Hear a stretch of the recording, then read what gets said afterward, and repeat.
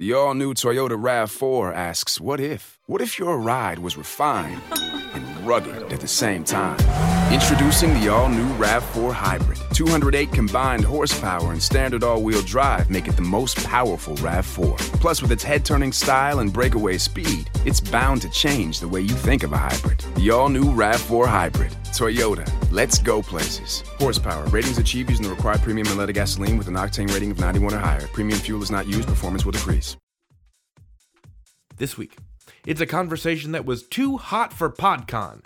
A group of audio dramatists met at Ada's Technical Books in Seattle's Capitol Hill neighborhood to have an unsanctioned, unlicensed, super secret, and very sneaky discussion about audio fiction, imposter syndrome, and a whole bunch more. This was a very exclusive event. We crammed into a little bookstore. There couldn't have been more than 40 of us in that tiny room. The event sold out pretty much immediately, but you know what? Information deserves to be free. You couldn't go to PodCon? You couldn't attend the Rogue panel? Guess what, bucko? Now you can. Look under your chair. Open your envelopes. Check this shit out. It's all right here for you on Radio Drama Revival. Hey folks, welcome to Radio Drama Revival, the podcast that showcases the diversity and vitality of modern audio fiction. I'm your host, David Reinstrom. As promised, this week we're featuring the Rogue panel. Ayla Taylor of the podcast Tides convened at Ada's Technical Books during 2019's PodCon in Seattle. My beloved friend Betsy Palmer recorded this panel with a shotgun mic in a frankly astonishing feat of arm and wrist endurance. If you didn't get to attend PodCon, this'll feel like attending the full weekend all at once. If it's not your thing, that's okay. We'll be back to playing more audio dramas soon. You're going to hear 7 different people throughout the course of this recording, with interjections from folks in the audience. Those 7 people are Ayla Taylor, convener of the panel and director of the audio drama Tides; Misha Stanton, sound wizard extraordinaire and co-founder of the Whisper Forge; Bridge Geen, sound designer for Tides and Arden; Lizette Alvarez, writer, actor, and creator of Kalila Stormfire's Economic Magic Services; Jordan Cobb, writer, actor, and creator of Giannis Descending and Here Be Dragons; James Oliva, writer of What's the Frequency, voice actor in a million audio dramas. The fact that James comes after Jordan will become important later. And Jeffrey Gardner, my longtime friend and a director with Heartlife NFP, the nonprofit theater group that created Our Fair City, the sci-fi podcast I worked on for 5 years. Settle in. Get comfy. This panel will keep you company throughout several loads of laundry, multiple commutes, or Sunday meal prep. Now, Ayla, you may speak. Welcome everyone to an evening with audio drama creators. There's a lot of us up here. And there's a lot of you out there. Yes, and a lot of creators out in the audience.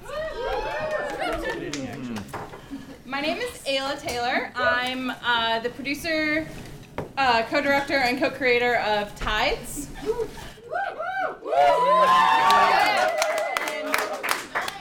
I'm going to be moderating, kind of. And I just want each person to introduce themselves. Oh, also, my pronouns are she, her. Introduce themselves, anything about them, the pronouns, the shows they work on, anything else. Start with you, Misha. Great. Hi, I'm Misha Stanton. I am a podcast director, producer, and sound designer. I work mostly in immersive fiction, specifically The Bright Sessions, LeVar Burton Reads, and the products of the Whisper Forge. Their pronouns are them. Thank you. My pronouns are anything that will get you to listen to my podcast. Seriously. The download numbers, I need them. I'm Bridget Geen. Bridge is what I usually go by. I edit for Tides, and I've edited some episodes of Arden, and I will be returning to Arden for its second season and also I wrote some for anthology. I have a mini-sode that's in the works for another podcast. And I am pleased to announce that I'm starting a new project with, I forgot his name. Oh. Well, you're involved, and that's what matters. Excellent. Yes. Ryan Estrada. There we go. It's been a long day, Brent. It's okay. My pronouns are she, her. Let's move on. Hi, my name is Lisette Alvarez. I use they, them, and she, her pronouns. Lately it's been they, them, or at least for tonight, just use that. I am the producer, writer, and main character in Kalila Stormfire's Economical Magic Services. And I'm also the main voice actor in Magic Kingdom. It's also a fun project, and do I get to say? Yeah. Okay, I'm also going to be in Caravan by the Whisper Forge. I'm really excited about that. Yeah. Hi, everybody. My name is Jordan Cobb. My pronouns are she, her. I am the, how do I properly phrase this? The writer, producer, director, and one of the lead actors. So many hats. For Here Be Dragons, and also Giannis Descending. Yeah. Oh, it's my turn. Also, a lot of other shows you act. Oh my God, so many. Over a dozen other shows I have guested on. It's a lot. No, if we do shows you've guessed it on, we'll be here forever when we get to James. Oh my God. Did you remember all the shows he's done? How's it going? Actually, I have a spreadsheet that I've been working on. All right, I'm James Oliva. I wrote and created What's the Frequency? Play Michael on Greater Boston, and I'm likely on one of your shows, so thank you. He, him, and I'm going to kick it over to Jeffrey. Hi, my name is Jeffrey Gardner. My pronouns are they, them. I am the executive producer of Our Fair City and the upcoming Unwell next month. I am also a voice director and producer for Encyclopedia Britannica's Alexa series of games, which you'll see also maybe next month. Terrifyingly. Yeah. Okay. So how the panel is going to be structured is each of us will ask a question to each of the others. I'm going to start. My question is, what is the most unexpected obstacle you have come across while making an audio drama? And I'm going to say mine was definitely social media. I did not know how to do social media before this, and I still don't really, but I think I do an okay job. For me, the most unexpected challenge of creating Ars Paradoxica specifically was when one of our lead actors quit after season 2. He straight up we had written plenty of season 3 and even season 4 content for him and told him as such when we cast him, and at the end of season 2, literally after a recording, he said, "Hey, I'm just not feeling it." And I'm like, we were floored. He was one of our most beloved characters. He had such an iconic voice that was impossible to recreate unless we cast, like, Chris Parnell.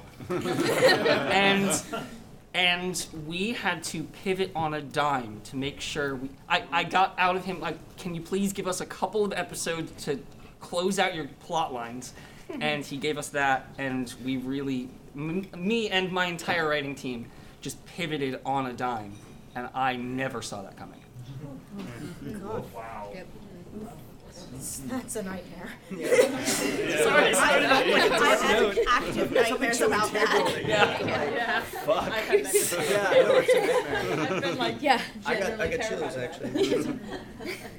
So, I guess for me it was actually, which will tie in later when I get to my question. I came into audio drama with being a fan, so I suffer from a lot of imposter syndrome, and I'm like, shit, are these all parasocial relationships? Ask Will. I did. Okay. I'm sure you got a good answer. I mean, I trust Will with my life. Amen. But also, there's still that deep-seated fear. It's just, that's been the toughest part. For me, it was getting over the obstacle of being praised for one episode and thinking that was my peak. And similarly feeling like I'm about to start season 2 of my show, and also feeling like, oh shit, have I already hit my peak? So that's something I'm still dealing with. It's still a very real obstacle for me. I'm going to reiterate what I said on a panel earlier today at PodCon, is that you'll never make an episode that's worse than your first one. Oh my gosh. The first one is always the worst, and anything is always going to be better. So. Thanks. And you're amazing. Sean from Albacete. Yeah. Get yourself a Sean. Oh, it's my turn. Yes. Exciting. This is a kind of hard thing to admit even to myself, let alone to a room full of colleagues and listeners and all that. But working with friends is not always the best thing that you can do, and it is you can sometimes find yourself in a difficult position, and sometimes friends will put you in a position that a professional colleague would not, and finding a way to professionally handle any situation that comes up, especially when you're dealing with people you are very close with and care about very deeply. If you're going to go into something with your friends, be prepared for making decisions that may be incredibly difficult. Good contracts make good neighbors. Yep. Amen. But also making sure that you actually enforce and adhere to the contracts, because a contract is a piece of paper. And if you don't do anything with that piece of paper and actually have it exist in actuality in the world, in the way that you are behaving with the people you work with, it's a piece of, can I swear? Okay. It's a piece of goddamn paper.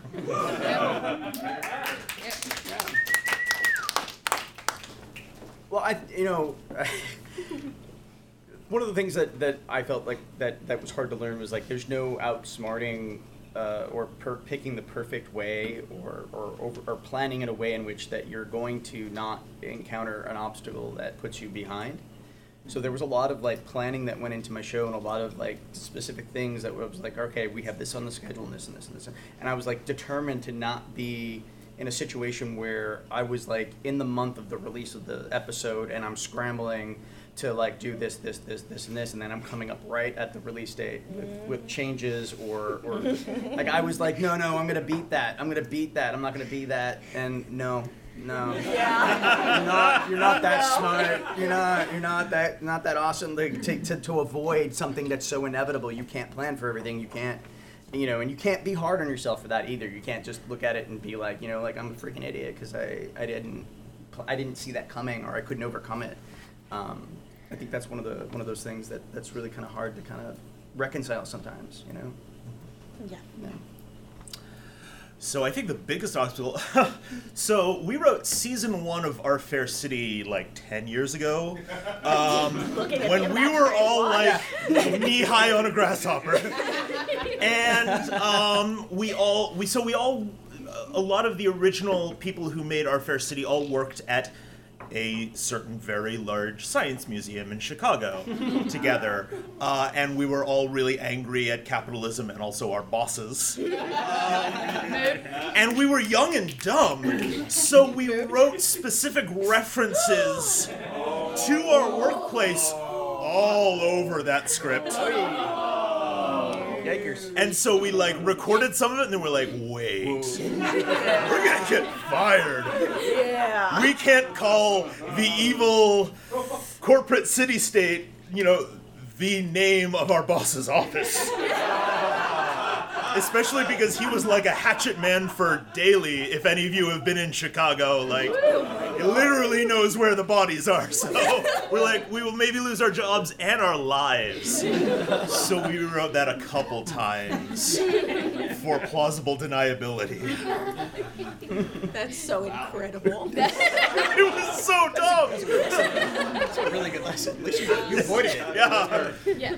All right, I think my question is up, and what I want to know is, I came into podcasting after considering other careers in different related arts, as I'm sure many of us did, and I found that a lot of my skills were able to cross over, but there were some things that I needed to learn about podcasting as a medium that once I learned them, made my work that much better. So what I want to know is, what can you do in a podcast, in a piece of audio fiction that you can't do in theater, in TV, in film, in an audio book, in a normal book, any other medium? What is specific to an audio fiction? And I guess I'll go first in matching your pattern. Yeah, and then and then back to me. Yeah, and so my response to that is something that Jeffrey's Professor Neil Verma really loves to talk about in audio fiction is the concept of semi-permanence, in that when you're in audio, your brain can register an object in the scene and have that object sort of disappear into the background of the scene. Like, for example, a character puts a prop down on a table, and as the scene continues, you will tend to forget it because you can't see it in front of you, such that when your characters bring that object back at the exact opportune moment, there's a moment of surprise, even though you knew that object was in the room the whole time. And it's a magic trick that you can only pull in audio fiction. It's so good. Ayla? Oh, Bridge. I was going to Bridge. go Bridge. Sorry. So, I've never actually been very good with visual processing. So, TV and movies have never actually, I can only see about this far in front of my face without glasses. For the people at home, Bridge has removed her glasses and is holding her hand very close to her face. I am blind! Object permanence.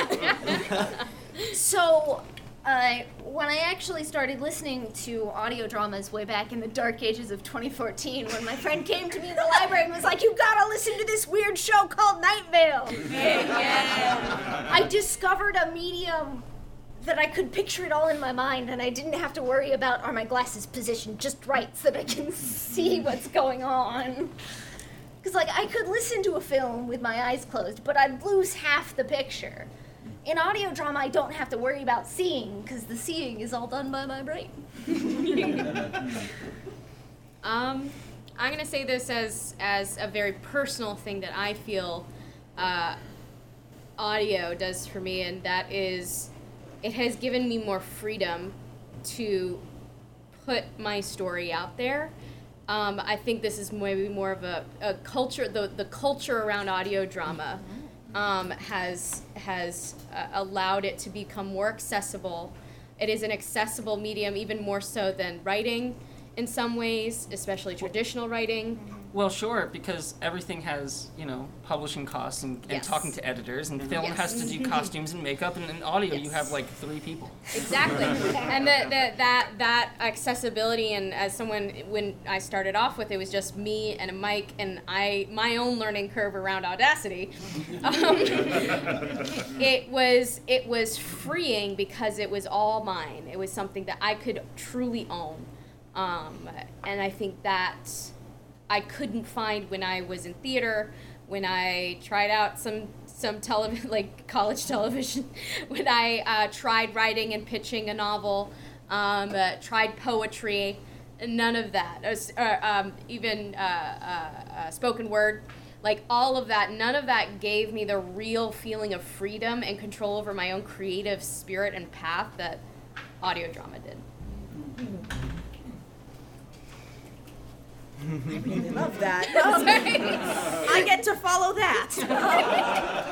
You did that to me before, so. Hey, So, and this does sort of touch back to the world of the parasocial, but I do think that audio drama has kind of created a space where you can live the story. More so, I am an intensely empathetic person. So it is very easy for me to fall into the world of any story that I am watching, that I am reading. God, you should see me reading a book on a train because I yell at the characters. And people on the New York subway do not appreciate that. Fun fact. But audio drama, because it is such a deeply intimate way of speaking to your audience and also receiving a story from storytellers, I find that it feels like there is less of a barrier, physical or otherwise, between myself and the story, which is both a blessing and a curse. But you know, with television, you have the physicality of the screen. When you're reading a book, it's pages or another screen if you're reading an ebook. It's when you're in the theater, you can't walk up on the stage. And granted, you can't, you know, Not for certain. it doesn't go well. We don't like it. Please don't. And while you can't necessarily put yourself into the audio drama itself, like, you can talk to the characters, they won't talk back most of the time. Please note, for those of you listening at home, I am pointing at James Oliva.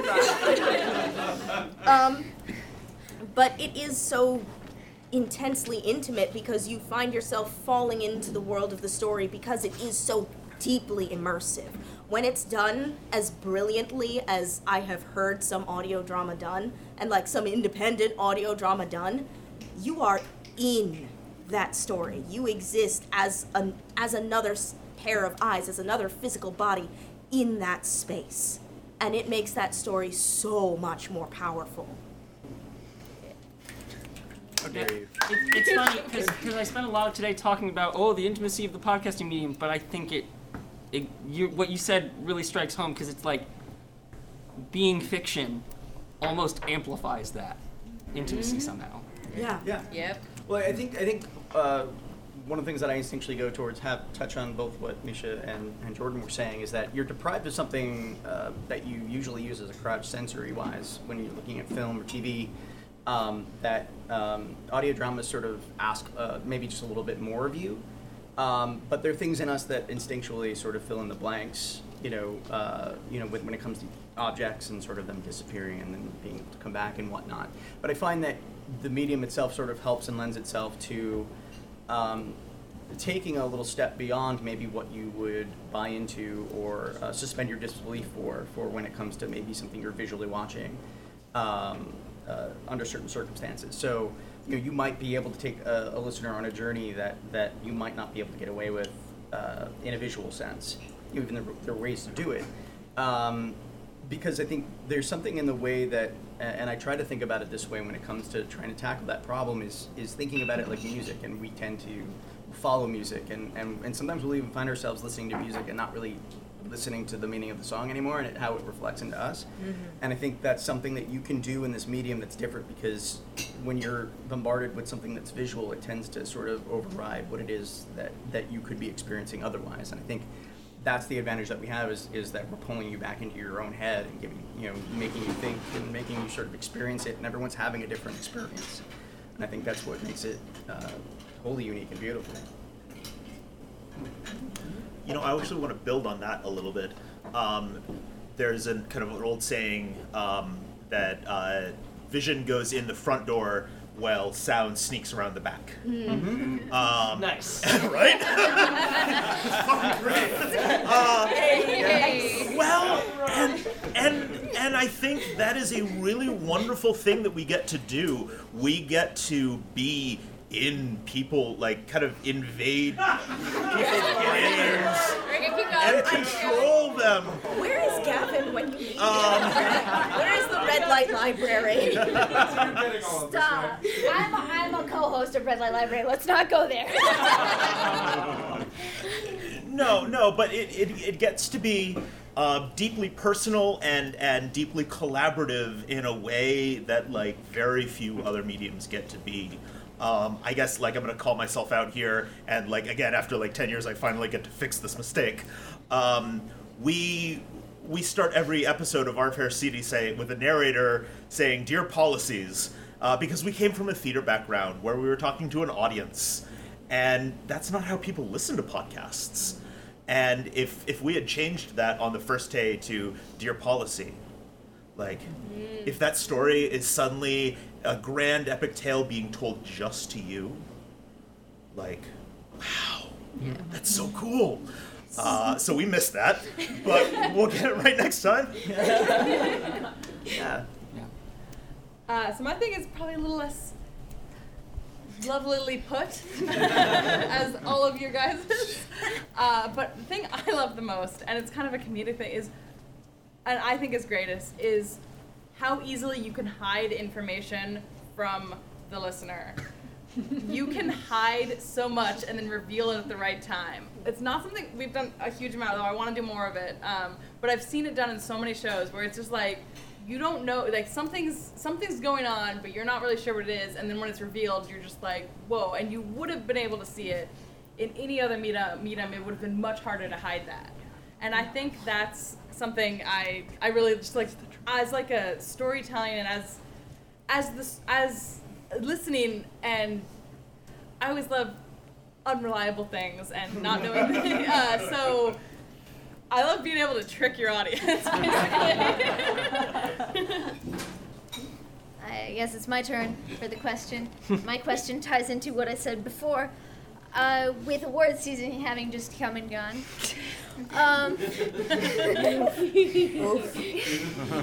Bridge won Best Audio Engineering for a new dramatic in the Audioverse Awards.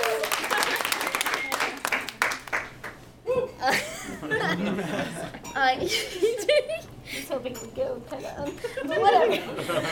Nope.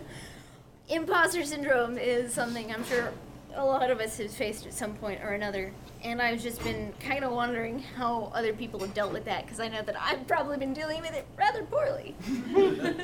I don't know, you're on this panel with us, you're doing okay.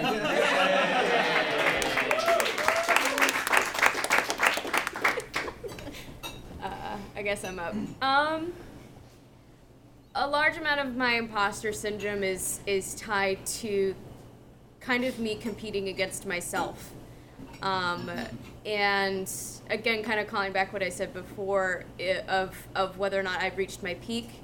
I went through a really rough patch of writer's block a month ago and had to take a break.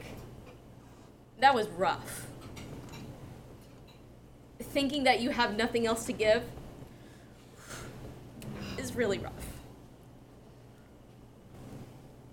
Sorry, I'm getting actually emotional. I've drank too much. All right. And the fact that the creative process is an ebb and flow, and having to actually. I've been given a tissue. For our audiences at home. Thank you. Thank you. The fact that as creatives, there is, at the end of the day, the only person that you feel like you're responsible to is yourself. And that's really hard. And your deepest critic is yourself. One of the things that I write about explicitly in Kalila is how we sabotage ourselves. And that, for me, thank you, Bridge. I'm getting a hug by Bridge, which is lovely. Is standing up to that voice in your head, saying that you're not enough, that your creative ideas aren't enough, that nobody's going to want to listen, and countering that and saying, no, I am. I want to listen, at the very least. I want to listen to what I have to say.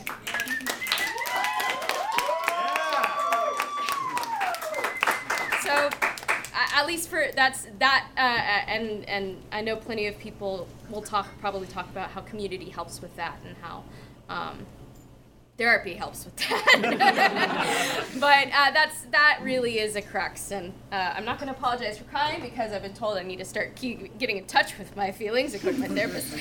So Touch them, just touch their cheeks. Touch the feelings. Look, all this feelings dropping down my face. Here they are.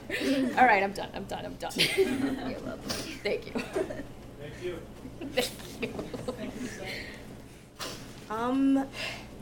Yeah, I personally struggle with this a lot, and I don't know that I have found a way to handle it. I'll tell this as a funny story, because it is kind of a funny story, but it, is kind of how I go through my life, which is not necessarily the best, but here we are. So I was on a panel at official non-rogue PodCon, and I got an email from Hank Green asking me to be on said panel. And I woke up in the morning and I looked at this email and I said, sounds fake. And I rolled over and I went back to bed. And several hours later, I woke up again and I looked at this email again and I was like, oh no, that's actually there. I should respond to this, and proceeded to be nervous about that right up until 5:30 this evening when I actually had to go on stage, and then a little bit past then. I find that my inner self-critic and my own sense of imposter syndrome comes from a sense of feeling smaller than I am. That all of the accomplishments that I have made, even just having people come up to me and say, hey, I listened to your show, is so alarming and confusing for me. Because I'm like, no, we didn't hit 15,000 downloads. That's my dad listening to this 15,000 times. Because I love my mom. She's not listening to my podcast. My dad listens aggressively, and I would not put it past him. So it's finding ways to tell myself that I don't know a better way to phrase this but that I do exist in this realm. And that I am, all that I have achieved is, I may not be able to physically touch it. It may just be a number on a screen, or it may be a person saying a kind word over social media or something like that. Or days like today when I am so insanely lucky and I get to meet people in person and have conversations with them, which does not happen very frequently with what we do, we all know. You rarely get to actually talk to a physical, actual person who tells you that they have listened to your thing and that your thing is good and that they like it. But that it's finding new ways every single day to remind myself that I, air quotes for those at home, physically exist in the realm of podcasting, that it is real and people are receiving it. You take up space. That I take up space. Yep. Yes, you do. And again, see, and James just said you do, and Lisette just said you do, and my immediate response was to hunker down in my chair, and my brain went in a just really high-pitched voice, do I do, I am here. For the listeners at home, I am now giving Rashida Yes. I physically exist. You do, Jordan. We love you. Thank you. You're not a ghost. We would have covered that in Spirits Podcast Live Show. Julia Shavini would have told me if I was a ghost. She knows. I don't know. I don't think she'd want to break the news to you. Please don't do that to me. I'm paranoid as shit. I don't have imposter syndrome. No. That's the energy I want to take into 2019. No. I deal with my own in a different way. Like I don't. It's weird. I kind of battle it by when I'm by myself. I'm like, you're fucking amazing. And you can do that thing, and then I do the thing, and then I sit around and I'm like, what does everyone else say? And then the second I hear a compliment or something positive, I'm just like, you're lying. It's not true. Like, oh, you're awesome. No, I'm not. So there's always this battle going on of like, by myself, I'm like hyping myself up to do the thing, and then when I get the response that you all crave and want, there's this sort of knee-jerk reaction of like, no, you're just being nice. You're just being nice. That's not real. That's not real. You're just this is like, you know, the equivalent of just, you know, like, you know, how are you doing today? And if you were to go like, I'm terrible, and people are like, no, that's not really what I was asking. I was just saying like, hi. Oh gosh, you know what I mean? Like that's the thing that's happening to me. Like as people are like, oh, I love your show, and I'm like, oh, thank you. Or is this over yet?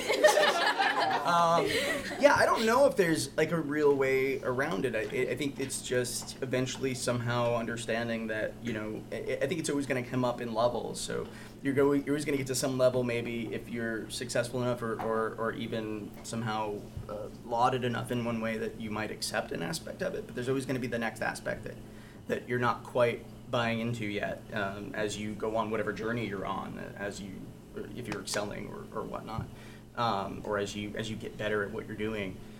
There's always that next level where somebody's like, oh, now you do that great, and you're like, no. Yeah, I don't know if there's anything that you can do. I mean, the reality is that you do have value, and what you're doing has value. And I truly believe that about everyone else's stuff. So I'm always like, I really want to communicate that as much as possible when I meet other people and I encounter their work and whatnot.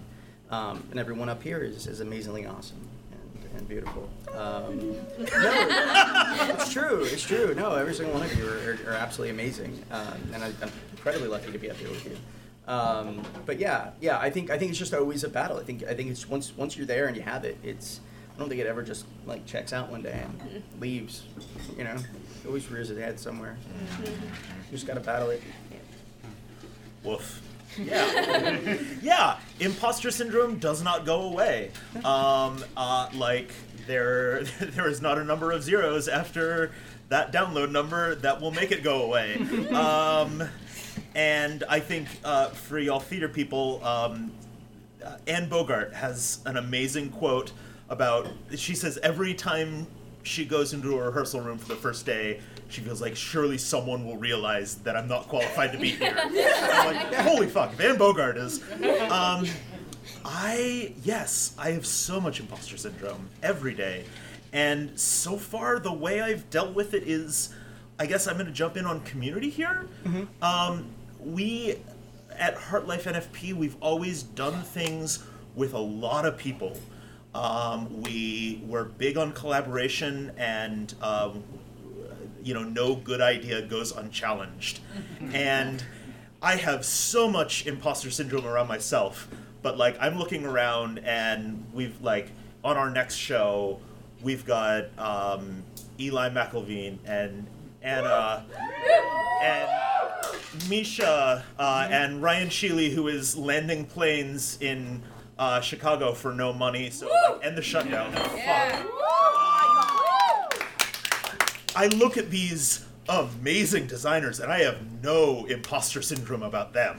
And I look at our incredible writers' room and I think, yeah, like they're doing great work. And so like I find that like I believe in the people that I have the amazing good fortune to work with so hard. And if I can't feel good about my own work, at least I can feel like, holy shit, I get to hang out in a room with these people. And when I meet someone who I'm like, oh, you're so much better, you're amazing, I hire them. And that's been great so far. That is exactly how it went down, actually.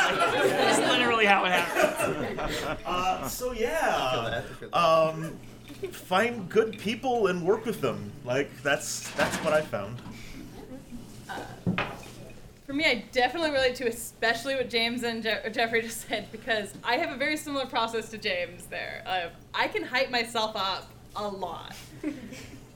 But if someone compliments me, I still won't believe them. And like Jeffrey said, I mean, I work with some amazing people, both actors and like Bridge and Jesse, our writer.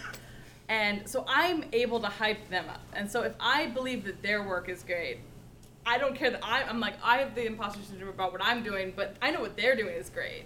So when people compliment the show, I like, oh, well, they're complimenting them. It's not, I ignore the parts that I do. But I think I found a moderately okay way that I deal with it, in that I make sure to look backwards. I feel like a big part of the imposter syndrome is you're always looking forward at the people you see that are doing better than you, and the people who have been doing it better and are doing it longer and are getting more publicity. But I think you need to, in order to place yourself accurately, you need to look backwards, and part of that is seeing how you can help the people that aren't as well established as you, don't have as much downloads, don't have as much of an established situation. And I think doing that helps your imposter syndrome, because it places you accurately in how you're doing, how people perceive you. And when you see how you can help other people, it helps you realize, I can help them because I actually do know how to do that thing. I am kind of good at that. And I feel like it also means that you're not just constantly you're not just constantly comparing yourself to people who are better than you. You're comparing yourself to, it doesn't turn into comparing yourself. It's more about seeing kind of placing yourself rather than comparing yourself to people. And I think that's helped me personally a lot in kind of figure out, and when I try to focus on seeing how new shows, how I can help them and how I can learn what I do know, and I'm like, wait, I do know things, and how I do know those things, and how I can help other people. Yeah.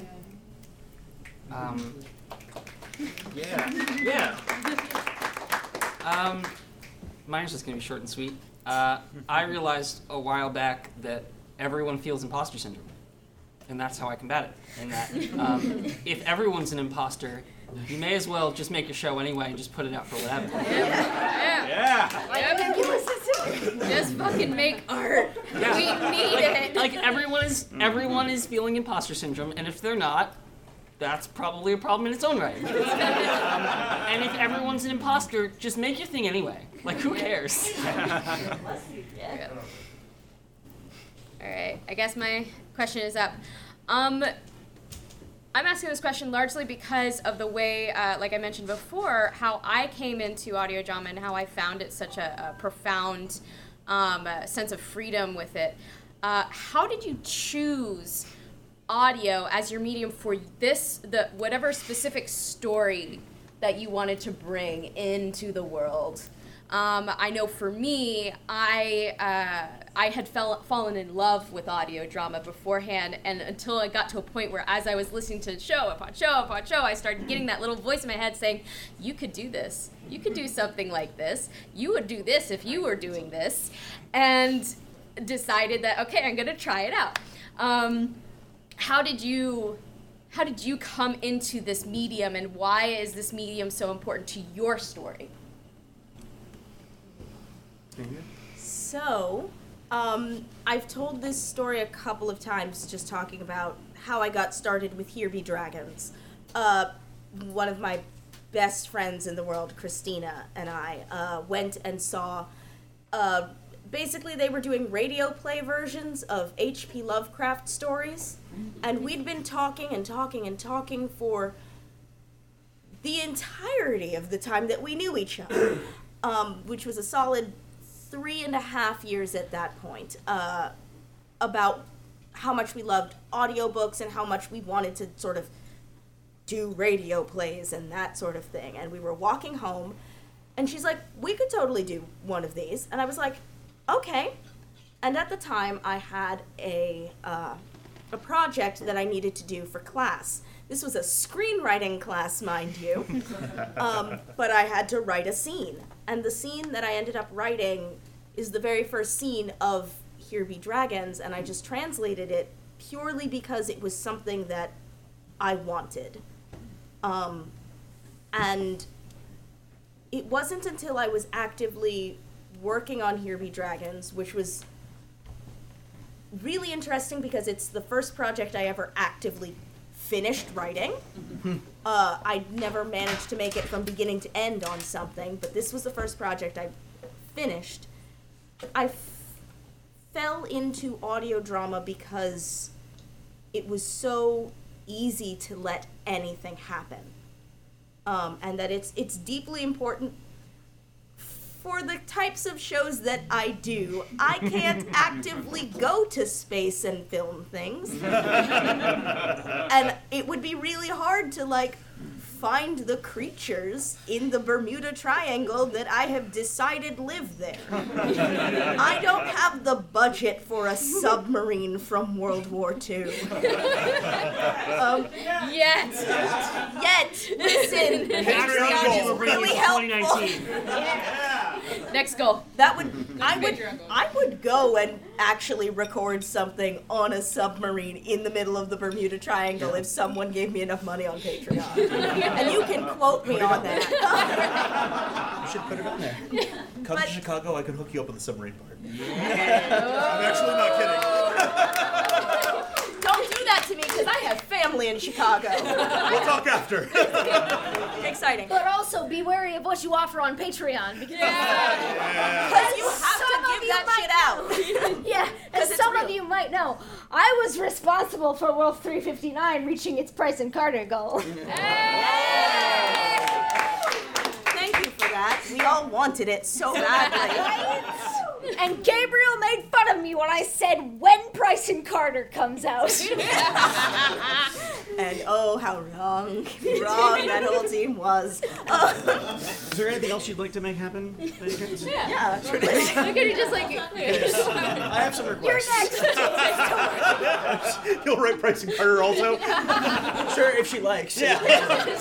Just, So esoteric, just the Price and Carter of what's the frequency. No! I don't know if I want to see this. I've forgotten the question already, so let's move on to James. The question was more or less like what drew us to telling our story in audio drama, right? Yeah, I came from I've always been writing, so I never had like a specific thing that I ever was like, this is the thing that I do. I only do this. So poetry or playwriting or screenwriting, and screenwriting was only the more recent iteration of what I've been doing. So I've been plugging away and just trying to do something with scripts, and it's incredibly hard. So I've always had a strong connection to music and sound and stuff like that. So it wasn't so much that I came from this place of like, oh my God, podcasts. Like, you know what I mean? Like I wasn't there ingesting all these podcasts. I grew up loving like vaudeville records and like listening to Edgar Bergen and Charlie McCarthy, or some of the other types of old-timey radio stuff. So I was aware of it, and I knew its functions. And I knew that when it came time to sit down and make a podcast, though, like it seems logical that you would go, well, okay, we need to concentrate on sound. Where I think sometimes that does get missed, and so like I think the attraction was this concept that feeds into what we were talking about before, about one of the things that you can do that you can't do in other mediums is sort of take somebody on a journey, and sometimes even get them a little lost in their head, and thinking about something a little bit deeper than just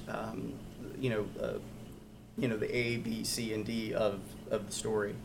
And I think there's a lot to that comes from being able to work in the medium. So I think and I also like the idea of using that type of abstraction to disorient and to certainly make you question, certain amount of perception in what you're hearing and what you're perceiving within a story.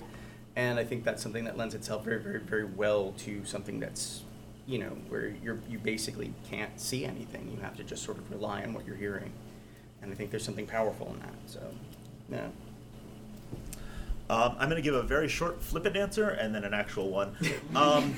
We make audio drama because there's 12 inches of snow in Chicago right now. And like, I was doing live theater and being like, hey friends, come out. They're like, it's -20 outside. No. I was like, yeah, that's fair. I don't want to leave my home either.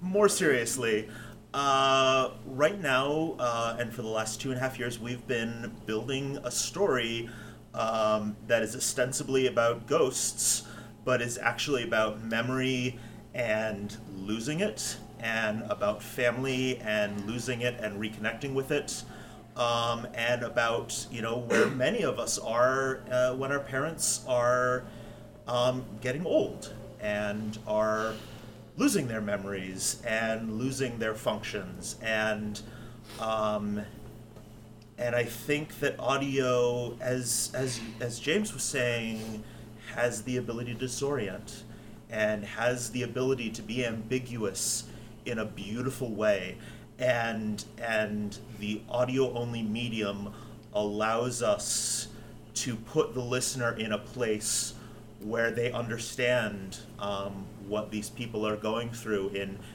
returning to your home and finding things that are not quite right, or seeing someone that you should recognize because they're your daughter, but you can't remember anything about them, and getting into that really intimate thought space with the listener is just something audio drama does so well, and so that's why our story really needs to be an audio drama, I think.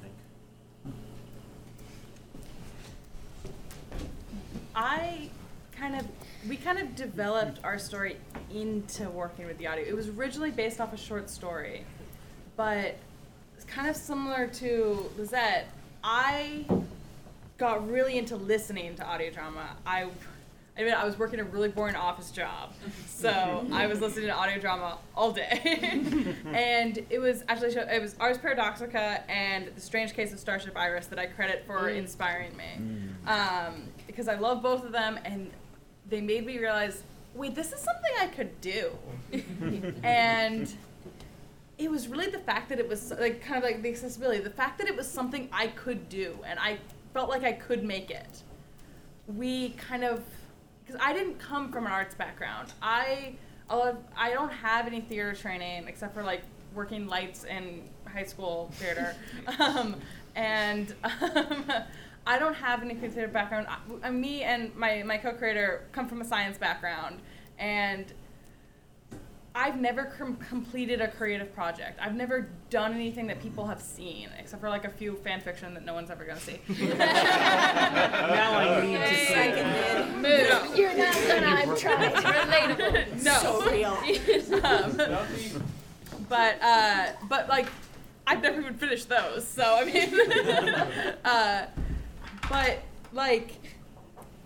actually knowing that it's something I could make, and it has been incredible, just making something, and it kind of, we worked it into the audio medium. I developed a really profound respect for the audio medium, so we made our story work, and so yeah. No. Not on the panel. Tides was a short story that I wrote when we were in college. The thing was, it was a written story, but it was transcribed audio logs. So, but I didn't realize that audio or radio plays or audio drama was a thing that people still did. So we were it was I've listened to these shows, and you could actually turn the story into something that's actually read out loud, or said out loud, and that was something that hadn't really occurred to me. So Yeah. I think with us, we really needed the team of us working together to make that happen. Yeah. And like she said, we come from science backgrounds, so I don't know about screenwriting or writing scripts at all, or doing things like that. I know about biology stuff a little bit, but I have a bachelor's degree. But but yeah, and it really gave me freedom to make something that was, using that knowledge and making something cool with a lot of different people. So. I have a strangely technical answer to this question. So I've actually been in audio since I was 13 years old. Wow. Wow. I was trained at a Montessori arts camp for many years. And when I got there, one day, it was my first year, I was 12 years old, and someone I was hanging out with a lot at the time said to me, "Hey, you should come after one of the theater plays one night and take the lighting down. They let you stay out past put to bed." So I did, and I fell in love. And I fell in love with stage lighting first, and then at this camp, for some dumb reason, lighting and sound was the same shop. I don't know why. To this day, I went back there 10 years later to work there, and I still don't know why. So while I was there, most kids either fell into lighting or sound, and I seemed to be the only kid who really wanted to do both. The only problem being that sound worked during the day, and lighting worked at night because they were outdoor theaters, and that was the only time you could see the lights. So I ended up not sleeping a lot and getting very sick. And I was about 15, and I was a CIT at this point, a counselor in training, and my counselors, my bosses, were like, "Listen, you are destroying yourself trying to do this. You need to pick one." And I picked sound. And I was trained in sound, and I went to college for sound. And in college, a writer friend of mine had an idea inspired by the television show Lost, which had in it a numbers station, which is a radio station which broadcasts someone reading a random string of numbers that is, it turns out, a code. These are based on real things. They've been around since the 1940s. They stopped right around the end of the Cold War. You can probably figure it out. They're still going. A couple of them are still in England, a couple in Russia. Yes, you're absolutely right. So my writer friend knew I was an audio person and came to me with, what if we put up a fake number station? What if we broke into the college radio station and put it out in the middle of the night? And literally, through 6 years of development and teasing it out and teasing out, that's Ars Paradoxica. And then I made Ars Paradoxica, and then we hired more writers who had their own idea for shows, so I got into it in a very technical way. So I don't actually work on any shows that are mine. I work on Ties with Jesse and Ayla, and that started because Ayla asked for someone to edit the trailer. I was actually approached to edit Arden. There is the...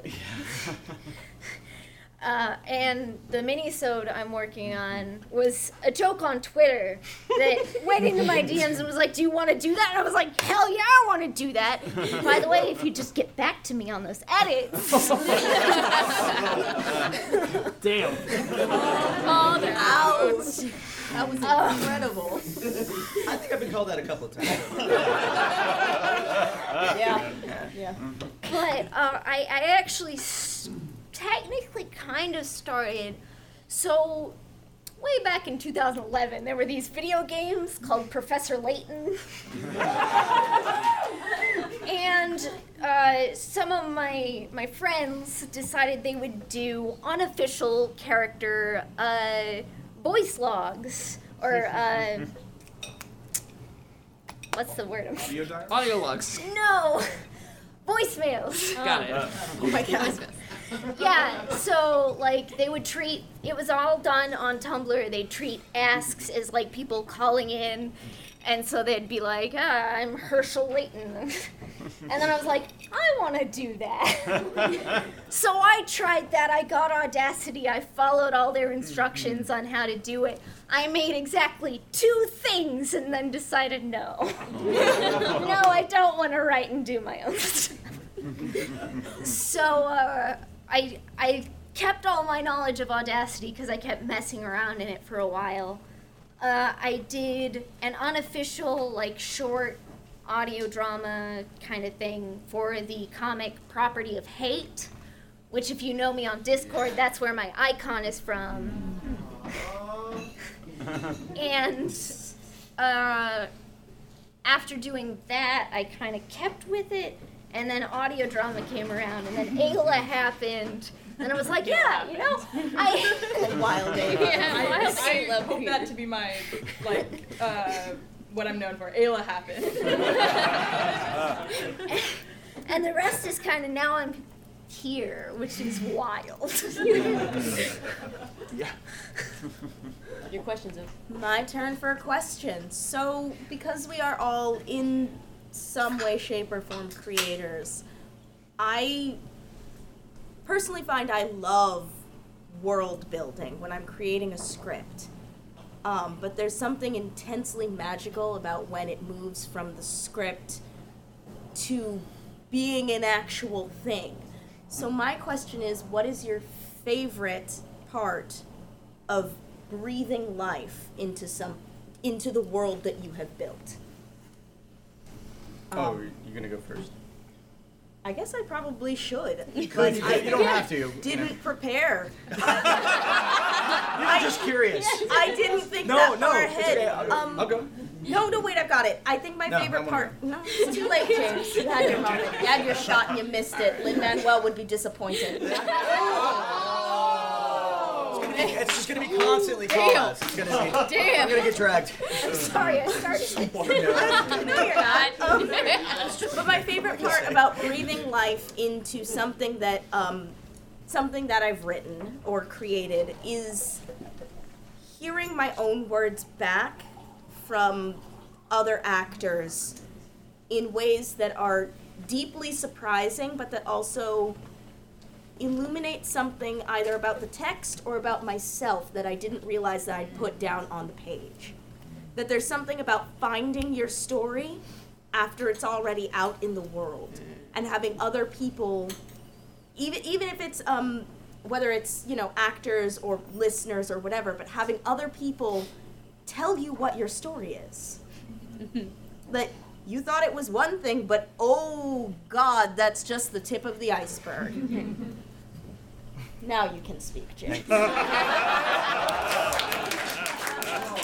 okay. It's good. I need that. Keep you in line. I do. I need to. You know what? I like. I like the aspect of world building when it comes to. I like when I write. I like being able to have the freedom to discover things. So I like discovery. So I like having a character sort of allude to stuff that I can later go back into and sort of tease out and then make maybe possibly into something else. And I can just leave those little Easter eggs all over the place for myself to kind of go back and make them into something. And I think that's kind of like the fun, one of the fun parts for me at least. Like, and I know it could ends up being possibly fun for fans to have you go back and do a callback to something that seemed like just a one-off. But then to actually go ahead and make it something that's important is sometimes really super fun, especially when you weren't sure what you were looking at the moment, and it sort of just became intuitive and you put it in there. And I think that's one of the special things about world building is that aspect of just how detailed it makes that environment, and how lived in it makes that environment, and how special it can be. So our new show is set, the first season is set almost entirely in an old boarding house in the middle of rural Ohio, and we have spent the last 2.5 years developing this world and these concepts and a roster of characters and the rules of how the supernatural and the not supernatural and everything works. And it was all delightfully theoretical and fun and ephemeral. And then our lead sound designer, Ryan Sheely, as a way of cementing the identity of the house for our big design team, designed an audio tour of the house where he drove up in a car and was like, oh, hey, well, I'm just driving up the house. Oh, here I come over the hill, and I'm parking out front, and walked through each room, and we heard, the sound change. Did you reach your house out? Oh, just that, I received this because I did an episode of Unwell. It was the most incredible thing I've ever seen a team leader do. It was paired with a video of the ground plan of the house as it was drawn, and as he's walking through, there's like a dot that you can follow as he walks through the house and out onto the outer deck and back into the kitchen and up the stairs. It's incredible. I've never seen anything like it. It's wild. And he does things like comes up to the master bedroom and, oh, it's locked. We don't go in there this season. I didn't design it.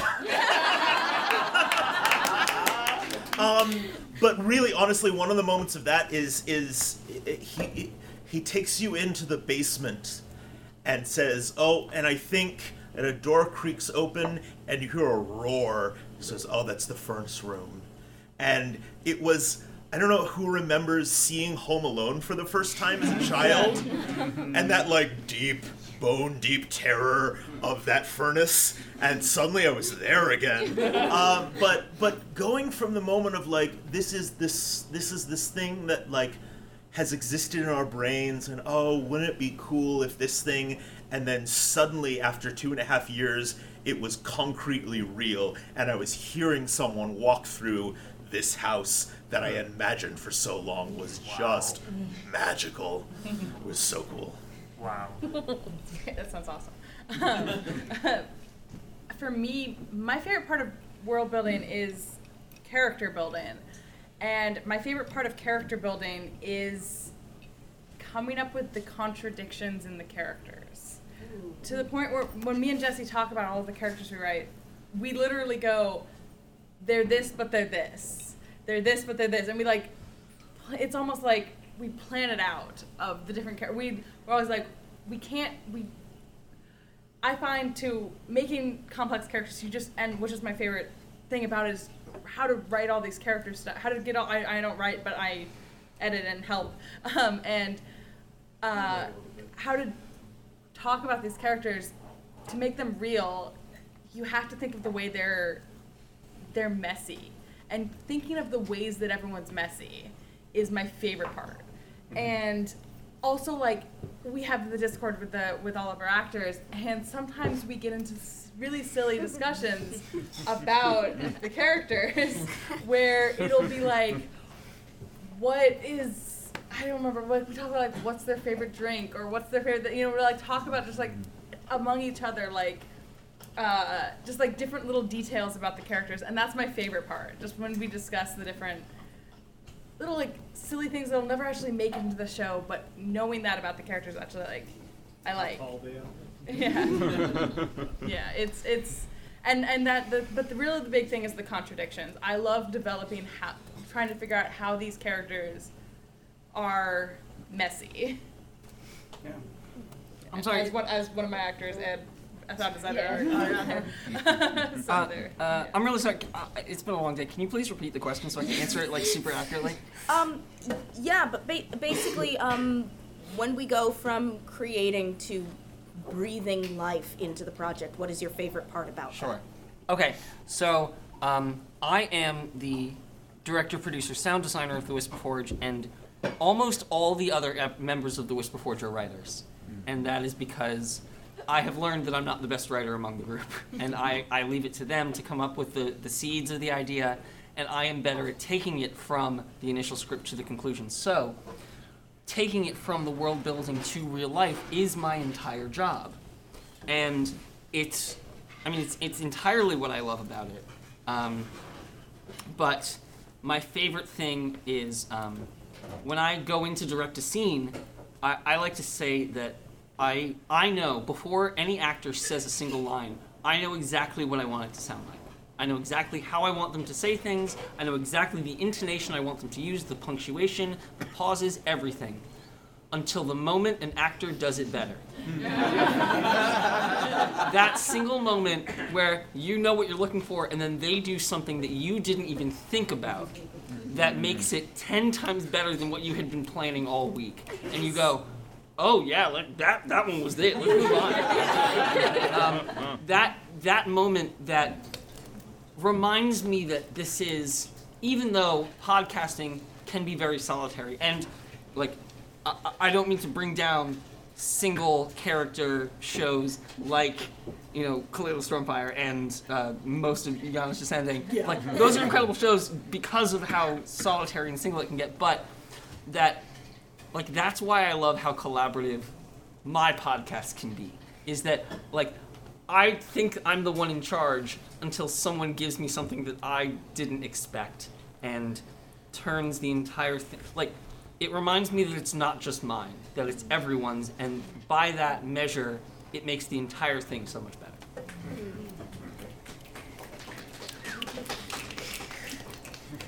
So, I'm the editor mostly, so I get the world building, and then I create the world through sound, and if I could go back, and maybe one day far in the future I will, I would definitely focus more on the world around the character, because originally when I started Tides, I was like, alright, so we're hearing this from inside her suit, so we won't hear a whole lot of the outside world.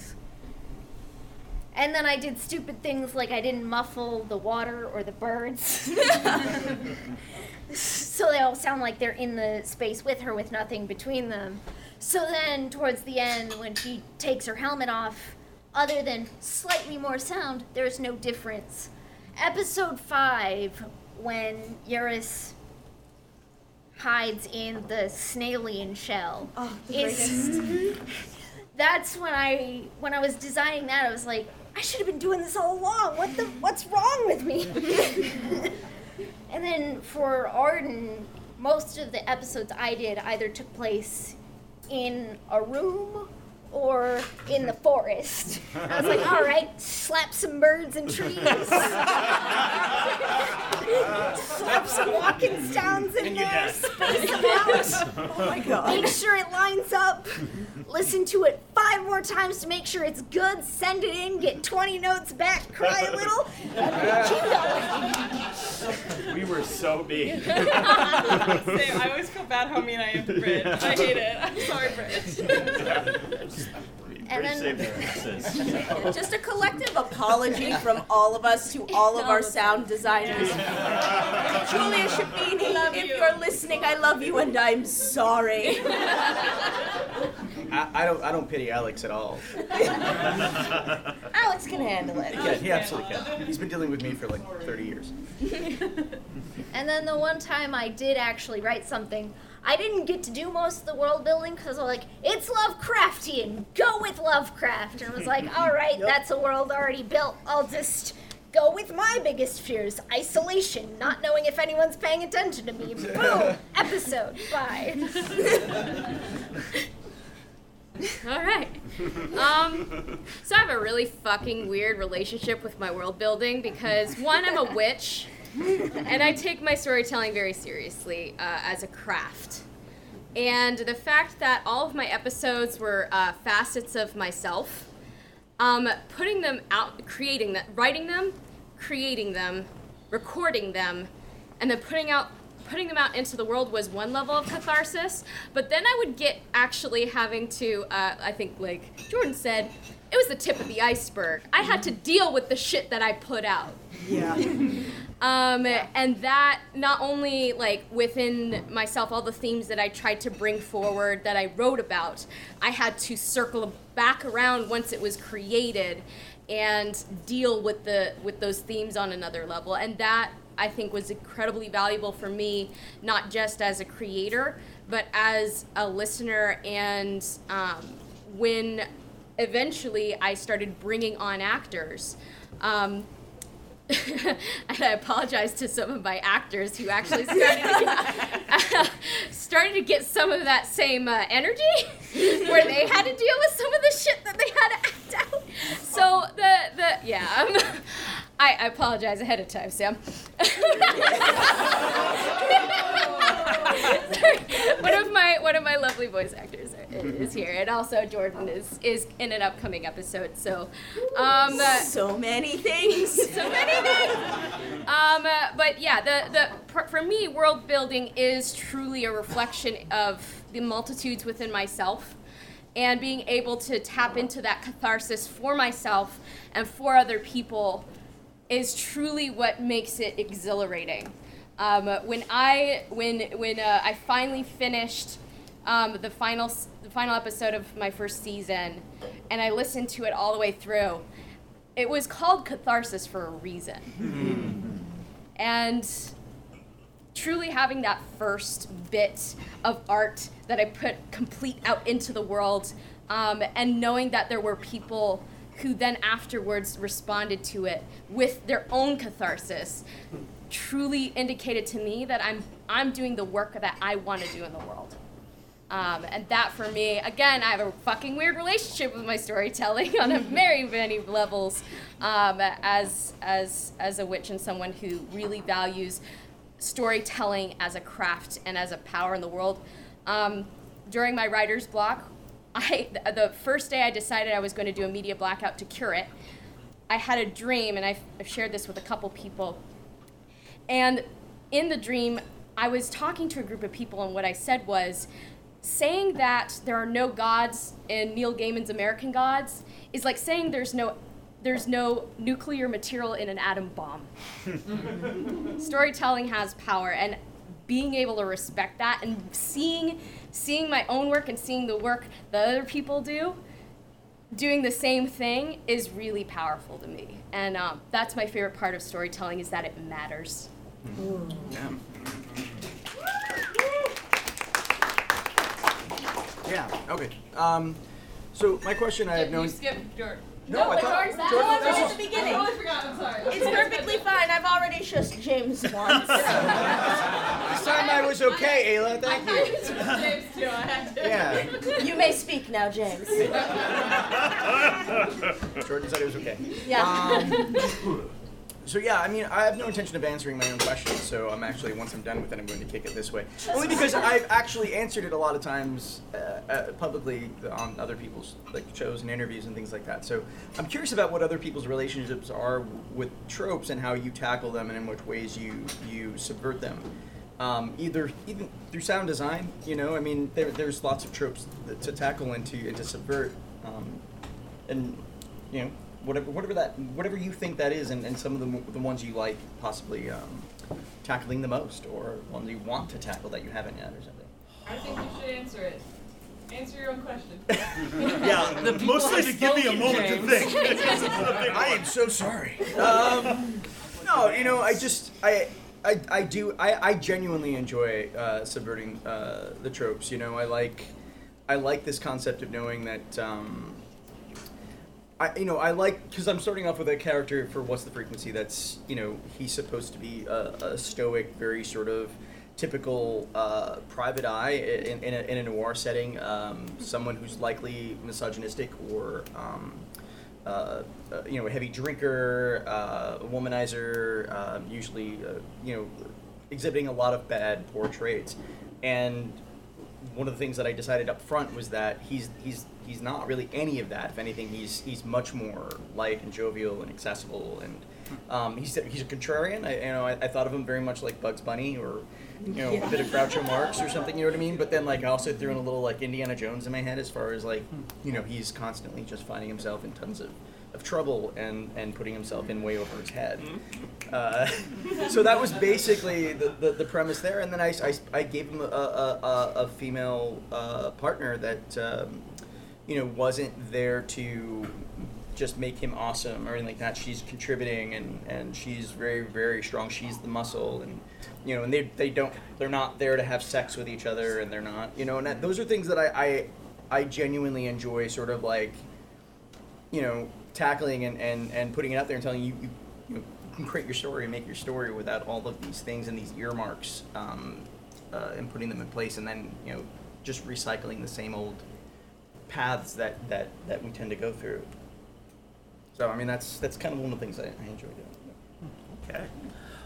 So I'm gonna answer in two parts again, because my life being between two shows is really fucking liminal right now. So I mean, Our Fair City is a show with ant people and mole people and 6 or 7 mad scientists who are all named after classical mad scientists. Dr. Morrow and Caligari and West. And with each of them, we tried to do something very strange and different that took them away from their source material.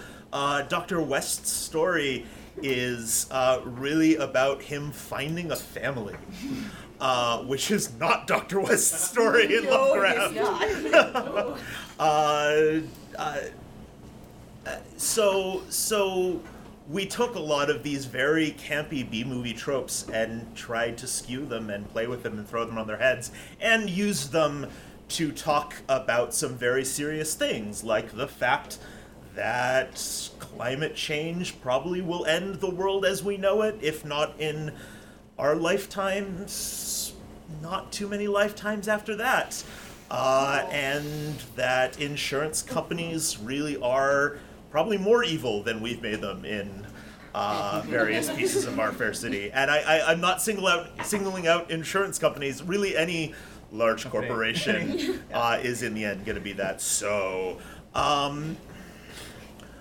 with Unwell, we're doing, in a lot of ways, a very different thing. It is, like we said earlier, a show about family, both learning how to reconnect with family of blood that you have become distant from and are having to forge new relationships with as an adult, and about building found families, and about being queer in very small rural Midwestern towns. Yeah, because we're there, we exist. But a thing that we did starting out was, saying, for instance, with the, queer people in a small Midwestern town, things are going to go very badly for our characters, but not because of that. Because we've seen that, and we've heard that trope over and over, and I don't want to hear that right now. So, it's funny, we talked a lot about what we were basing our show on. We joke that Our Fair City is the middle point between Battlestar Galactica here and Animaniacs here. Which is a tightrope. Very specific. Yeah.